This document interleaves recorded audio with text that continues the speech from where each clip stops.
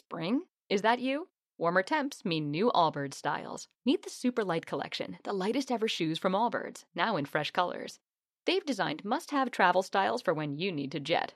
The lighter-than-air feel and barely-there fit makes these shoes some of the most packable styles ever. That means more comfort and less baggage. Take the Super Light Tree Runner on your next adventure. Its cushy, lightweight foam midsole supports every step, and the extra outsole traction gives you the grip to just go for it. The eucalyptus fiber upper adds next-level breathability to keep you going all day. Plus, the Super Light Tree Runner is comfortable and ready to go right out of the box. So, what can you do in a super light shoe? What can't you do is the better question. And because they're super packable, the real question is, where are you taking them? Experience how Allbirds redefines comfort. Visit allbirds.com and use code SUPER24 for a free pair of socks with a purchase of $48 or more. That's ALLBIRDS.com, code SUPER24. Today is October 17th, and you are listening to Transport Topics. I'm Esmeralda Leon. How can carriers, shippers, and logistics companies better connect disparate data streams and work together more efficiently? Trimble CEO Rob Painter discusses his company's vision for a more connected supply chain. Tune in to our Road Signs podcast at ttn.ws/roadsigns124.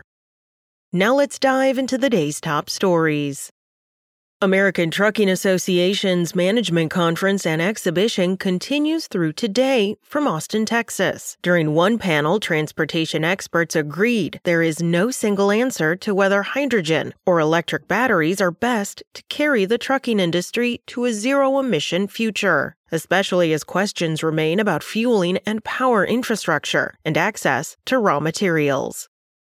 Hyliion Holdings Corporation is reviewing the options for its electric powertrain business, including selling the unit, the original equipment manufacturer said, citing a need to raise more funds as costs rise. Hyliion, based in Austin, Texas, engaged strategic advisors to analyze the company's options as fleet owners' appetite for sleeper models with an electric powertrain developed less quickly than anticipated. The company intends to pause securing orders for Hypertruck ERX-equipped trucks and new powertrain development work, but will complete the assembly of initial production trucks as the review is carried out.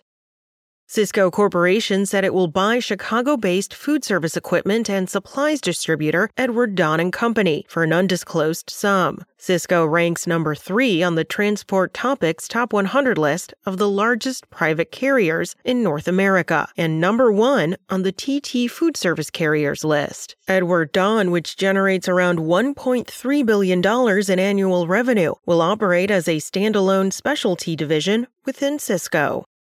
That's it for today. Remember, for all of the latest trucking and transportation news, go to the experts at ttnews.com.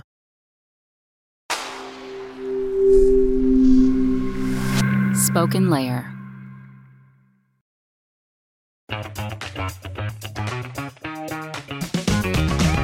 Hey there, I'm Dylan Lewis, one of the hosts of Motley Fool Money.